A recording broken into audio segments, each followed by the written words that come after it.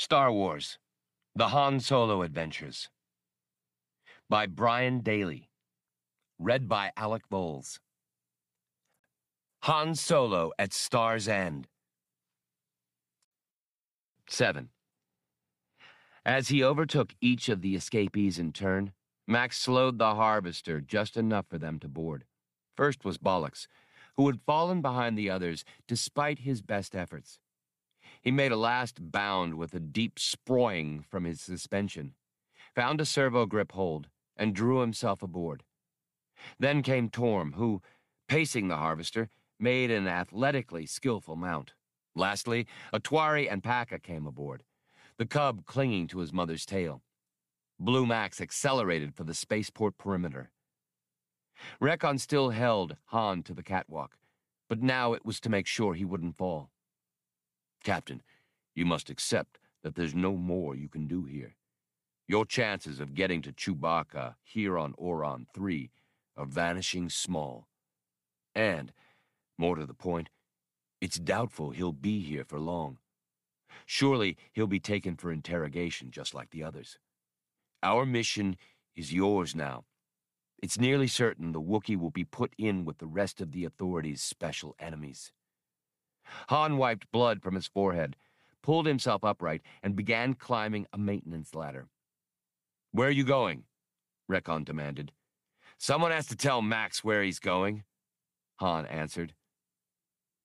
The spaceport was guarded by a security fence of fine mesh, 10 meters high, carrying a lethal charge maintained by transmitting posts along its length.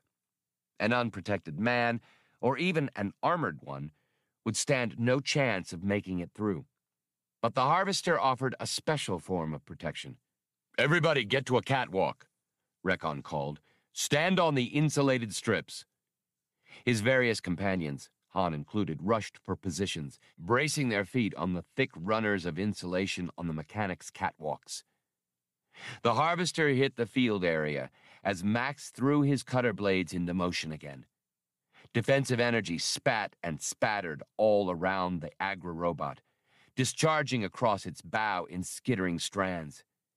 Then the fence was torn apart by the Harvester's blades. A 20-meter length of it ripped loose and engulfed. The defensive field faded along that part of the fence, its continuity broken. Whereupon the giant machine churned out onto the flat, press-bonded landing area. Han hauled himself up and looked down at Max, nestled in the control niche. "Can you program this crate so it'll run without you?" The computer probe's photoreceptor swiveled around, coming up to bear on him. "That's what it's built to do. But it'll remember only simple things, Captain. For a machine, it's pretty dumb." Han weighed his suspicions, presumptions, and a knowledge of security procedures. "They'll be rushing their men to the passenger ship end of the port. They won't think the barges are any good to us. But they'll certainly be looking for this tub, Max. Set it up so it'll give us a few seconds to get clear, then head itself down toward the main port area." To the others he called, "Checkout time! Everybody pound ground!"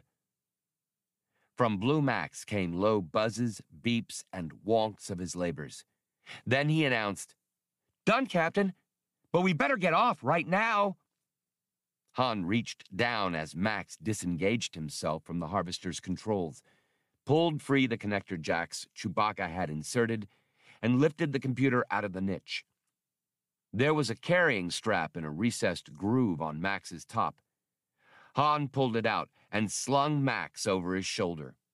When he reached the ground, Rekon and the others were already there. They all stepped back as the Harvester ground into motion again, wheeled promptly, and tore off between rows of barges. From the Harvester, Han had already spotted, not far away, the barge shell concealing the Millennium Falcon. He handed Blue Max back to Bollocks and started for his ship at a dead run, with the rest keeping up as best they could. The outer hatch, the makeshift one, wasn't dogged, of course. He pushed it aside, palmed the ramp and inner hatch open. Then he dashed to the cockpit and began swiping at controls, bringing his ship back to life, yelling, "Rekon, say the word the second everybody's on board and hang on to your heirlooms." He pulled on his headset and deserted all caution, thinking, hell with pre-flight.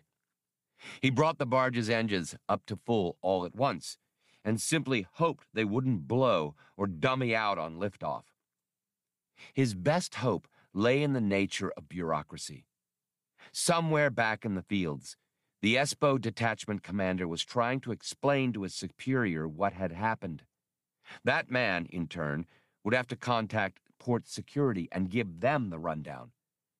Given a creaky enough chain of command, the Falcon still stood a chance. Han pulled on his flight gloves and ran through his preparations with a sharp feeling of incompleteness. He was used to dividing the tasks with Chewbacca, and each detail of the liftoff drove home the fact that his friend wasn't there. He checked the barge's readouts and swore several of his choicer curses. Bollocks, stumping into the cockpit to relay Recon's words that all was secure, added, "What's wrong, Captain?" "The motherless barge is what's wrong.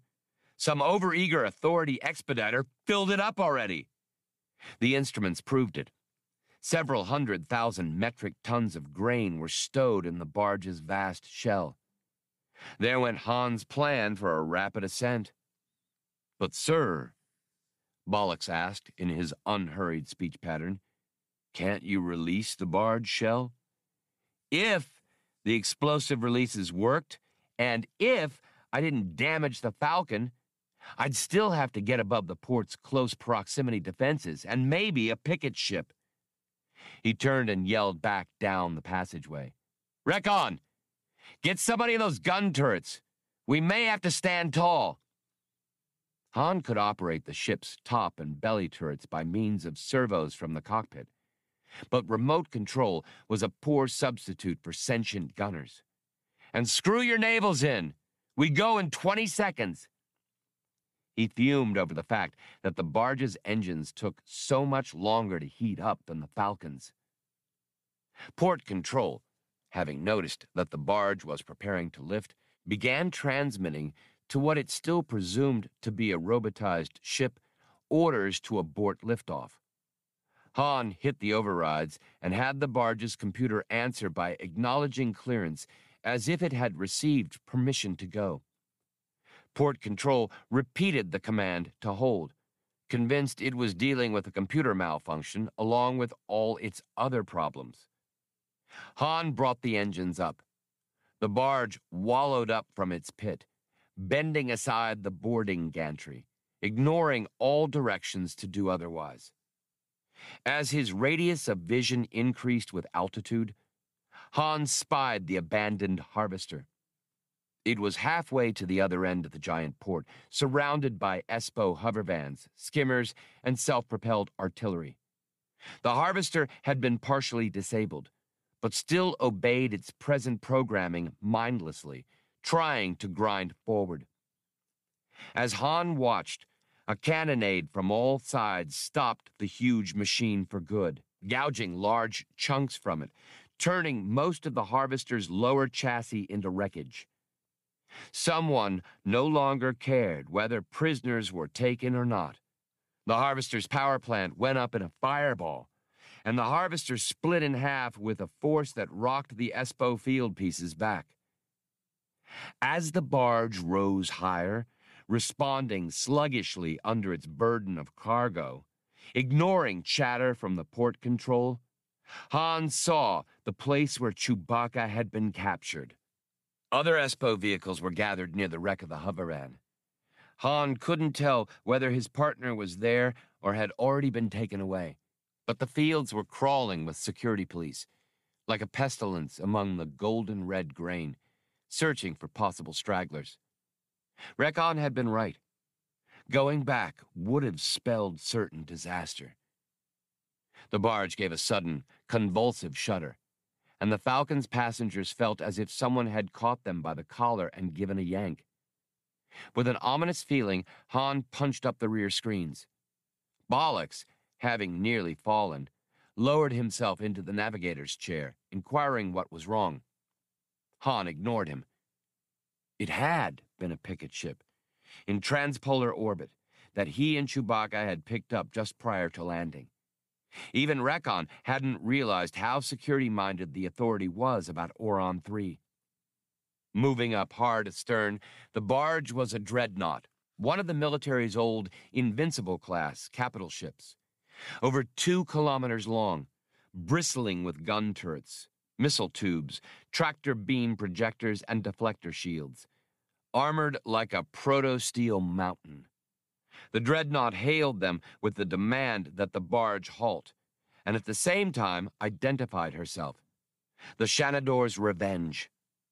She'd locked her tractors onto the barge, and compared with her raw power, the lighter's beam back on Darun had been a mere beckoning finger. "Church is out," Han observed, bringing his ordnance up to charge and preparing to angle deflector shields for all the good it would do. The dreadnought had enough weaponry to hold and vaporize a score of ships like the Falcon. Han opened the intercom.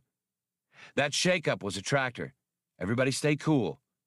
Things could get rough." "As if we have a prayer," he finished to himself. But he had no intention of being caught alive. Better to shorten a few Espo careers and go out in style. There were sounds of banging, tearing metal from the barge shell, of parting supports and struts. Some of the superstructural features, weakened or loosened by alterations to the hull, had been pulled free by the tractor beam and gone flying back toward the Shanador's Revenge. Han took inspiration from it. He had at his side breadboarded computer overrides for the barge's every function. His fingers stabbed at them as he shouted, "Everybody brace, we're gonna," and was slammed back in his seat. He'd hit the cargo release, opening the barge's rear dump doors. Hundreds of thousands of tons of grain were poured into the dreadnought's tractors, pulled toward the Shanador's Revenge by her own brute power, fanning out in a blinding contrail as the barge surged ahead with a lightning load. The dreadnought was engulfed, her sensors muffled by the tidal wave of grain. Han, with one eye on his own sensors, saw that the warship was driving straight on through the hail of grain, closing quickly on the barge even though she was blinded. Her tractor beams were still clamped onto the barge's stern, and Han wondered how long it would be before her skipper gave the command to open fire. There was only one other possibility. He hit the controls, cutting in the barge's retro thrusters, and with virtually the same motion, slapped the emergency releases. His other hand hovered over the main drive control of the Millennium Falcon. The barge shell shook, losing much of its velocity, while the reports of exploding bolts sounded through both the freighter and the larger ship around it. Superstructural elements, added to secure the Falcon and disguise her lines, were blown clear. A split second later, the Falcon's engines howled to life, their blue fire tearing the smaller ship free of the breakaway supports holding her and severing her external control hookups. Han took the Falcon on the same course he'd been holding, keeping the barge shell between himself and the Authority warship. The Shanador's Revenge, her sensors impaired, had failed to note the barge shell's drastic drop in speed. The dreadnought's captain was calling for a vector change just as the warship rammed the decelerating barge. The Shanador's Revenge forward screens flared with impact, and her anti-concussion fields cut in instantly on collision as she cut the floating hulk of the barge shell in half in a terrific impact and suffered structural damage of her own. The warship's forward sensor suite was disabled. She resounded with alarms and damage reports. Airtight doors began booming shut automatically, triggered by decompressive hull ruptures. The Millennium Falcon was clawing for the upper atmosphere. The thought that he'd bloodied the nose of a battle wagon, escaping against all odds, didn't lighten Han's mood. Nor did the thought that hyperspace and safety were only moments away. Occupying his mind was one simple, intolerable fact.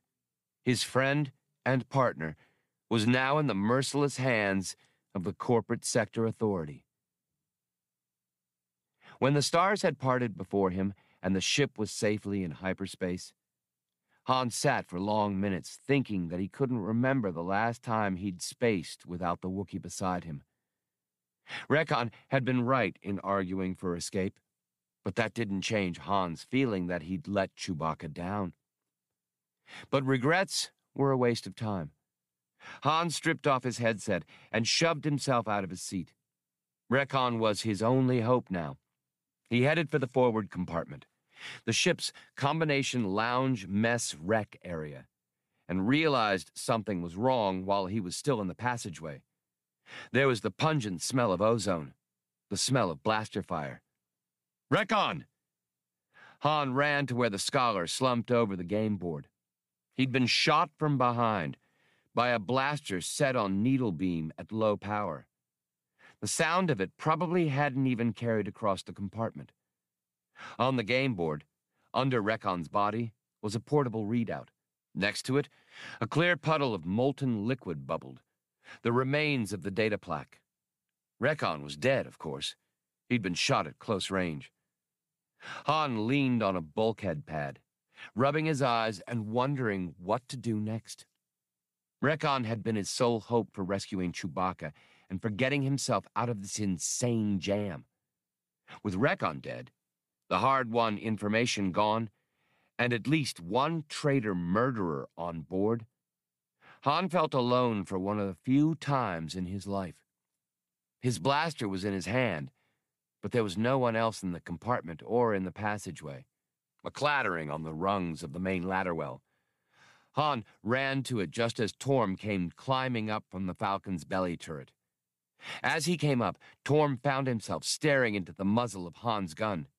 Just give over your pistol, Torm. Keep your right hand on the rung and do it with your left. Easy. Don't make a mistake. It'd be your one and only. When he had the other man's weapon, Han let him ascend, then made him shuck his tool belt. Patting him down and finding no other weapons, Han motioned for him to move into the lounge, then called up the ladder well for Atwari to come down from the ship's top quad mount. He kept one eye on Torm, who was staring in shock at Rekon's body. "Where's your cub?" he asked the man quietly. The redhead shrugged. Rekon told Paka to look around for a medipack. You aren't the only one who was injured along the way. The cub went off to rummage around. I guess when you yelled for everyone to stay put and hang on, he did. He looked back to Rekon, as if he couldn't fathom the fact of the man's death. Who did it, Solo? You? No. And the list of possibilities is awfully short. He heard Atwari's light tread on the rungs and covered her as she came down the ladder well. The Triani's features became a mask of feline hatred. You dare point a weapon at me? Gag it. Toss your gun out here. Careful. Then step out and drop the tool belt. Somebody's killed Rekon, and it could be you as easy as anyone. So don't push me. I'm not telling you twice. Her eyes were wide now, the news of Rekon's death appearing to shock her out of her fury. But how can I tell if it's real or an act? Han asked himself. When he had them both in the forward compartment, he still found he couldn't pick up anything but shock and dismay. Theirs, at least, served to prod him out of his own. A clanking on the deck plates marked Bollocks's arrival from the cockpit. Han didn't look around until he heard the urgency in the droid's voice. Captain? Han whirled, dropping to one knee, blaster up. Beyond the cockpit offshoot from the passageway crouched the cub, Paka, his small pistol held in one paw hand, a medipack swinging from the other. He seemed to be wavering indecisively. He thinks you're threatening me, Atwari rasped, moving toward her cub. Han swung his blaster to cover her and looked back to the cub. Tell the kid to drop it and come to you, Atwari. Do it! She did, and the cub, shifting his wide eyes between Han and his mother, obeyed. Torm took the medipack from the cub and handed it to Han. Still covering his passengers, Han moved to an acceleration chair and opened the pack with his free hand. He held the nozzle of an irrigation bulb against his forehead injury. then wiped at it with a disinfectant pad. Putting the medipack down, he took up the 3 confiscated weapons, put them aside, and confronted Torm, Atwari, and Paka. His mind ran in circles. How to tell who had done it? They'd each had a weapon, and time. Either Paka had doubled back from his search, or one of the others had left his turret long enough to murder.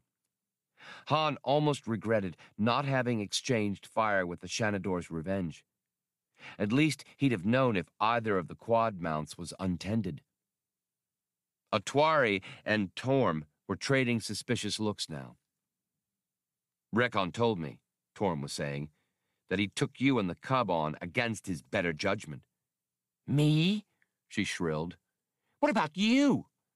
She turned to Han. Or, for that matter, you! That shook him. Sister, I'm the one who got you out of there, remember? Besides, how could I lift off and shoot Rekon at the same time? And anyway, Bollocks was with me. Han rummaged again in the medipack, dug out a patch of synth flesh, and pressed it over his injury, his mind in a turmoil. That all could have been done by computer, Solo. Or you could have killed him just before I came down, Torm said. And what good's a droid for a witness? You're the one pointing the blaster around, hotshot. Han, pushing the medipack aside, replied, I'll tell you what. You're all 3 of you, going to keep an eye on one another. And I'm going to be the only one with a gun. If anybody has the wrong look on his face, it's going to be all over for him. You're all fair game, understand? Atwari moved to the game board. I'll help you with Rekon. Keep your hands off him, Torm shouted. It was either you or that cub who killed him. Maybe both. The big redhead's fists were balled. Both Atwari and Paka were showing their fangs. Han cut them off with a wave of the blaster. Everybody relax. I'll take care of Rekon. Bollocks can help. The 3 of you moved down to that cargo hold off the main passageway. He stifled their objections with a motion of the gun's muzzle. First Torm, then the 2 Triani began to move. Han stood to one side as they filed into the empty hold. If anybody sticks his face out of here without my say-so, I'll figure he's out to get me and I'll fry him. And if anybody's hurt in here, I'll space whoever is left. No questions asked. He closed the hatch and left them. In the forward compartment, Bollocks waited silently, with Blue Max on a console nearby. Han regarded the corpse. Well, Rekon, you did your best, but it didn't get you far, did it? And you dumped it into my lap. Now my partner's captured, and your murderer's on board with me. You weren't a bad old man, but I somehow wish I'd never heard of you. Han picked up one heavy arm, dragging at the corpse. Bollocks, you get ready to take the other side. He was no lightweight. Then he noticed the scroll. Han pushed Rekon's body back clumsily and bent to examine a stylus's scribble on the game board that the dead man's arm had hidden. The writing was difficult to read, dashed off in a pained, distorted hand, hastily and weakly. Han turned his head this way and that, puzzling the message out loud. Star's End, Midas 7. He knelt and quickly found Rekon's blood-stained stylus on the floor by the game board base. With his last strength, after he'd been left for dead, Rekon had managed to leave word of what the computer plaque had told him. Dying, he hadn't abandoned his campaign. Foolish, Han told himself. Who was he trying to tell? You, Captain Solo, Bollocks answered automatically. Han turned on him in surprise. What? Rekon left the message for you, sir. The wound indicates that he was shot from behind, and therefore quite probably never saw his assailant. The only living entity he could trust would be you, Captain, and it would be logical to assume you would be present when his body was moved. He made sure in this manner that the information would reach you. Han stared down at the body for a long moment. All right, you stubborn old man. You win. He reached over, smearing and eradicating the words with his hand. Bollocks, you never saw this, understand? Play dumb. Shall I erase that portion of my memory, sir? Han's answer was slow, as if he was catching the habit from the droid. No. You may be the one who'll have to pass it along if I don't hack it. Make sure Blue Max keeps zipped, too. Yes, Captain. Bollocks moved to take Recon's other arm as Han prepared to hoist again. His joints creaked, and his servos whined. This was a great man, was he not, Captain? Han strained under the corpse's weight. What do you mean? Just, sir, that he had a function, a purpose he cared about, above and beyond his life. Doesn't that indicate a greatness to the purpose? You'll have to read the obituaries, Bollocks. All I can tell you is he's dead. And we're going to have to eject him through the emergency lock. We might get boarded yet, and we can't have him around.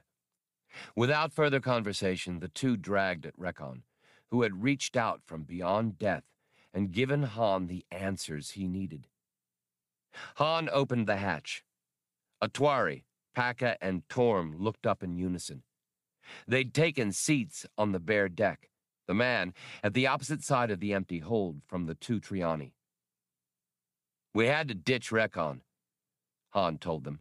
Atwari, I want you and Paka to go square away the forward compartment. You can throw some eats into the warming unit, too. Torm, come with me. I need a hand repairing the damage we did on liftoff. Atwari objected. I am a Triani Ranger, and a rated pilot, not a drudge.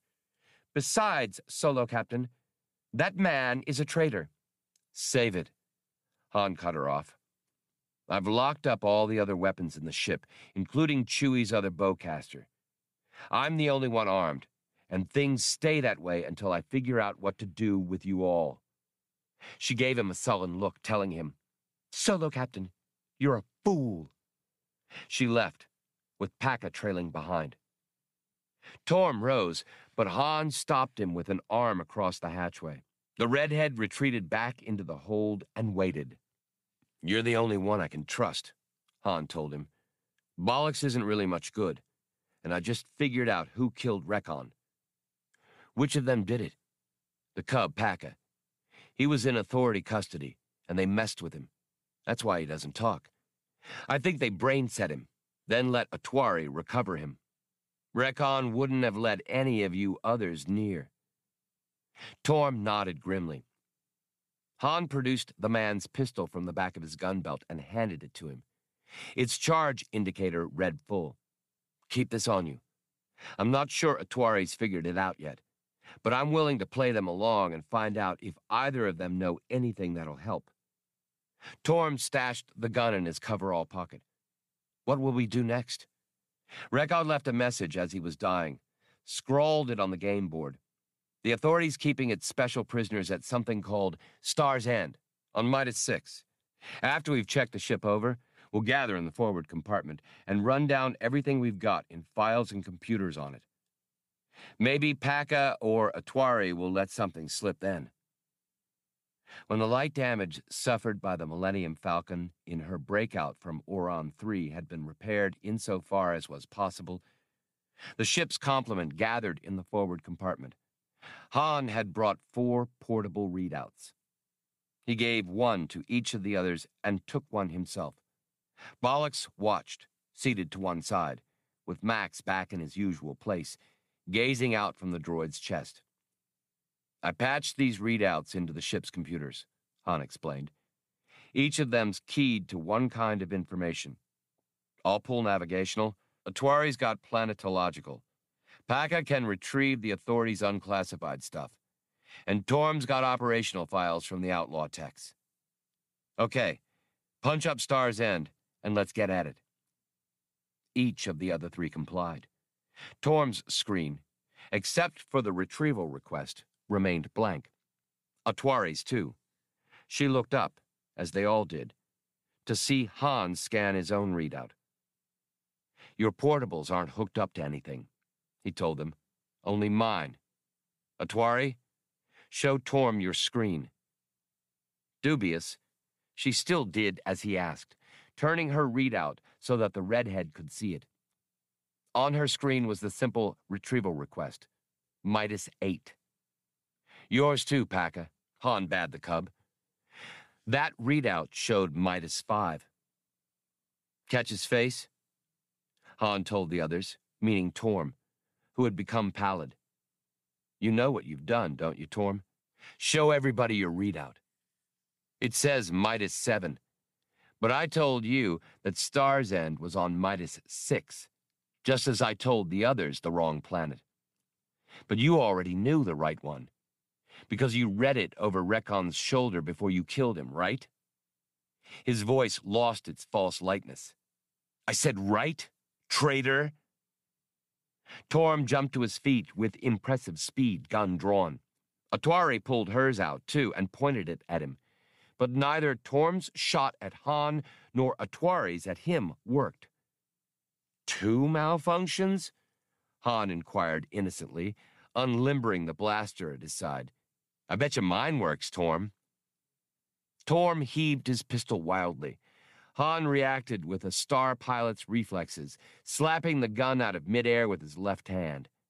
But Torm had already whirled and seized the surprised Atwari in a savage infighting hold, prepared to break her neck with a slight twist.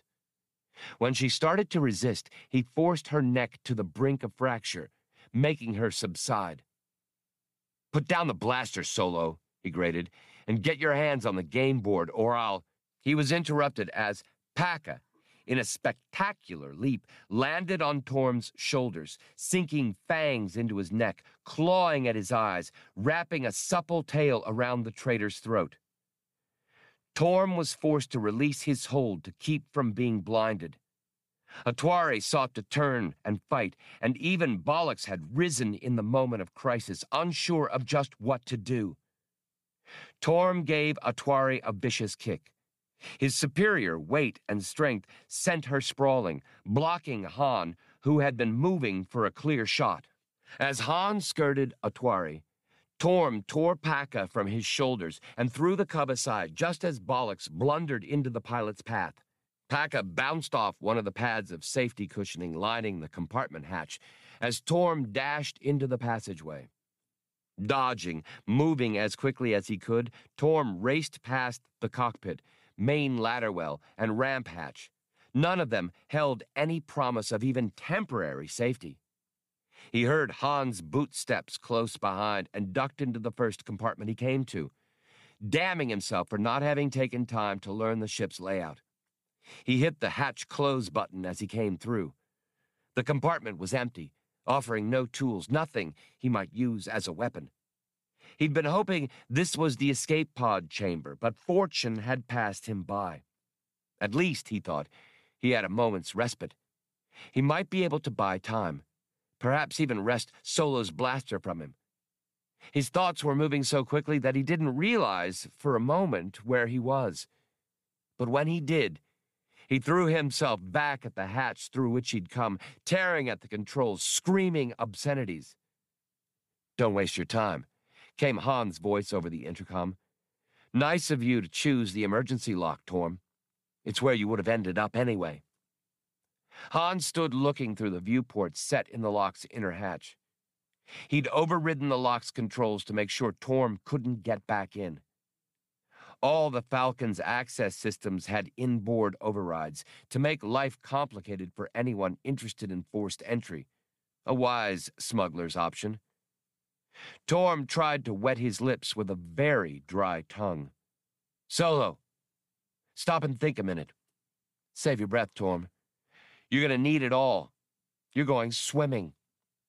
There were, of course, no spacesuits stored in the lock.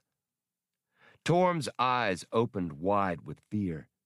Solo, no! I never had anything against you. I never would have come, except that bastard Rekon and the Triani never took their eyes off me. If I'd cut, they would have shot me. You can understand that, can't you? I had to look out for number one, Solo. So you shot Rekon? Han told him in a soft voice, no questioning to it. I had to. If he'd passed on word about Star's End, it would have been my neck. You don't know these authority people, Solo. They don't accept failure. It was Rekon or me. Atwari came up behind Han, and Paka and Bollocks after her. The cub climbed up on the droid's shoulders for a better view. But Torm, Atwari said, Rekon found you, recruited you. Your father and brother really have disappeared. Without facing away from the viewport, Han added, I'm sure they did. Your father and older brother, right, Torm? Let's see now. That wouldn't by any chance make you heir to the Kale Ranges, would it? The trader's face was waxen. Yes, if I did as the authority asked. Solo, don't play righteous with me. You said you're a businessman, didn't you? I can get all the money you want. You want your friend back? The Wookiee is on his way to Star's End by now. The only way you'll ever see him again is by bargaining with me. The authority's got no grudge against you. You can name your price. Torm reasserted control over himself, going on more calmly. These people keep their word, Solo. They don't even know your names yet. Any of you. I was operating under deep cover, saving the information I developed so I could up the price. Strike a deal. The authority's just good business people, like you and me. You could have the Wookiee back and go free with enough money to buy a new ship. He got no answer. Han's gaze had gone to his own reflection in the metal of the emergency lock's control panel. Torm pounded his fists on the inner hatch, a dull thudding. Solo, tell me what you want. I'll get it for you. I swear. You're a guy who looks out for number one, aren't you? Isn't that what you are, Solo? Han stared at his own lean reflection. In another man, he'd have said those eyes were too used to concealing everything but cynicism. His thoughts echoed Torm.